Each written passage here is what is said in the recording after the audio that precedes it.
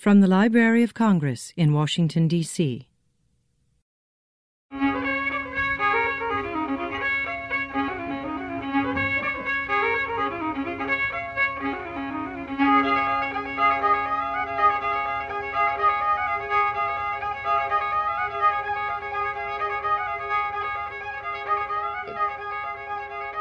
Welcome to a bonus episode of the Folklife Today podcast called Colorado Morton's Ride.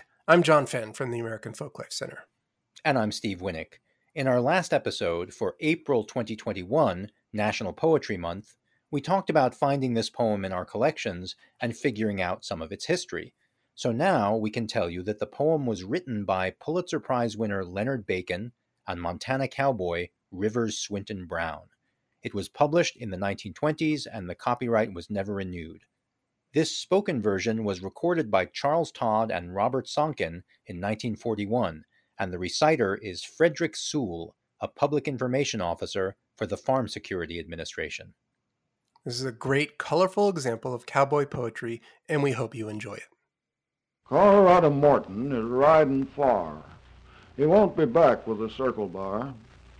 The boss, he sent him into town to ship the last of the longhorns down. Although he hadn't no business head, and it was a turn of me or red. Colorado Morton run them brutes down the dead horse from Coyote Buttes, and 3 days later he delivered them steers to the boss's agent, which his name was Beers. And he was an ornery no-count clerk, which never had nothing to do but shirk. He says to Colorado, says he, old pard, here's a wire for you. Just sign the card, pen your cattle, and sit on your tail, for the Westbound Limited has jumped the rail. Colorado Morton, he read his wire. It would have made a better man than him perspire. It wouldn't have given no pleasure to you nor me. It was from his sister up in B.C. They're a-hangin' my husband. It ought to be you. May God forgive you. Sister Lou. And she told him where the hanging was at day after tomorrow at Medicine Hat. Colorado Morton hadn't meant no harm. There was a shindy up to Broken Arm. Him and his brother-in-law, Jim Graham, was a-sitting in at the poker game when a lousy sweet of a lumberjack dealt himself 3 aces from under the pack. Now, I ain't never held with the blame Canucks. They sure are a bunch of ornery bucks. But one thing is certain as hell. They ain't got no respect for a sinner nor a saint, and if any killing you happen to have done, by God, they'll hang you as sure as a gun unless you can put it in evidence that the aforesaid killing was in self-defense. And self-defense is a damn poor name for a row that started in a poker game. Jim Graham was there, you can bet you're a tootin', but 'twas Colorado Morton that did the shootin'. Kirk Hine of the mounted police butted in. The boys pulled out and they rode like sin. By cutting the corners mighty fine, they just got across the Idaho line. Jim Graham, for a month or two, he stayed around with the boys till the dust got laid. But Mort, as soon as he got across, he settled down a-punchin' cows for the boss. He did his job like a puncher should, but the valves of his heart wasn't never no good. He used to pant in that mountain air, he used to cuss, and he used to swear, and whenever his pony would buck or jump, the valves of his heart, they would hammer and thump. But just the same, old Mort was a star and the best horse wrangler in the circle bar. When he had read that telegram through, he sure was a puzzled buckaroo. He turned to Beers, you son of a gun, why didn't you send it to me on the run? You send them a wire to Medicine Hat and tell them I'm coming, and that's that. But Beers, he answers, the wires is all down and you can't get a telegram out of town. My God, says Mort, then they'll hang poor Jim. And if he is Lou's husband, I'm fond of him. I do not savvy a job of this style. It's every inch of 200 mile. Beers, he says, it's one hell of a ride. And you'll never make it. and they'll hang you beside. But Colorado Morton, he just says, good night, all I carry is my cinches tight, and away he gallops up the yaller hill, while his heart had hammered and his heart stood still. Well, that doggone cayuse was a good Mustang, and he must have figured that his boss would hang, for anyway, he ate up that flat stretching away to Medicine Hat.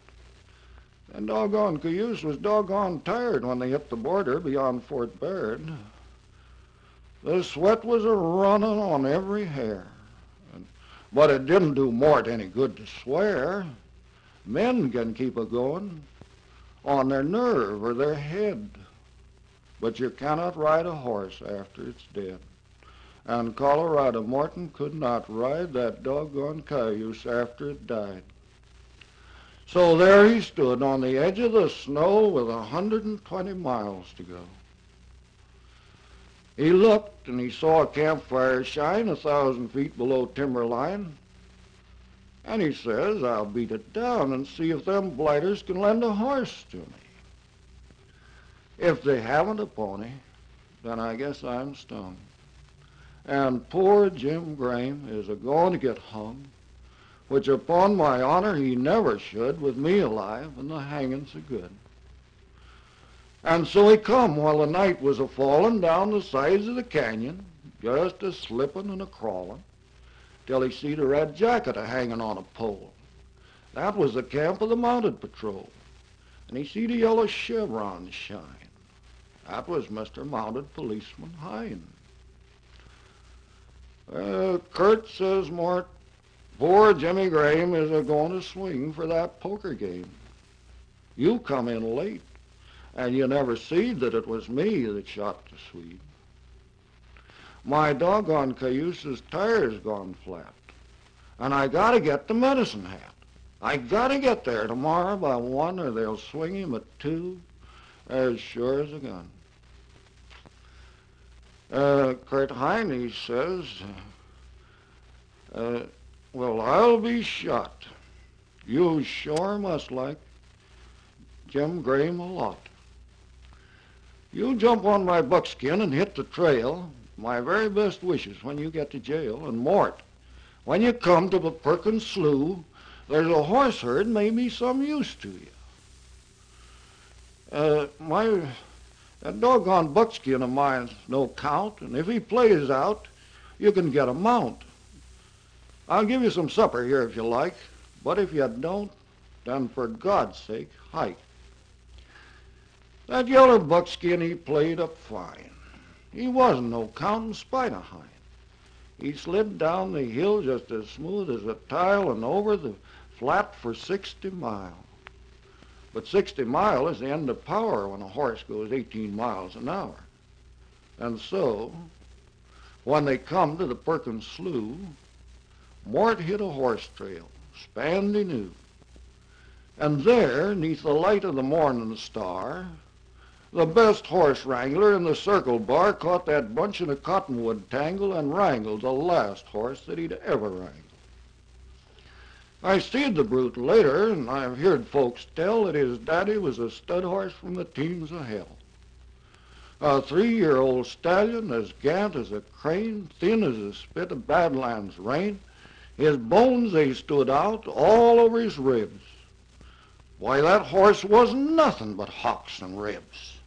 But I know horses, and I'll tell you this, a thin devil's worse than a fat devil is. He didn't know nothing but to stand on his ear, to pitch and sidewind and buck and rear. Colorado Morton got pretty well plastered, but somehow or other he rode the bastard. Now I seen Vampa doing his dance, but Vampa wasn't a circumstance alongside of that beast in the Perkins Slough. He was young and friendly and tender and true. Colorado Morton was hard to pile. It was one long sidewind. For 60 mile it was clash and clatter, hammer and pound, and a buck for every hole in the ground.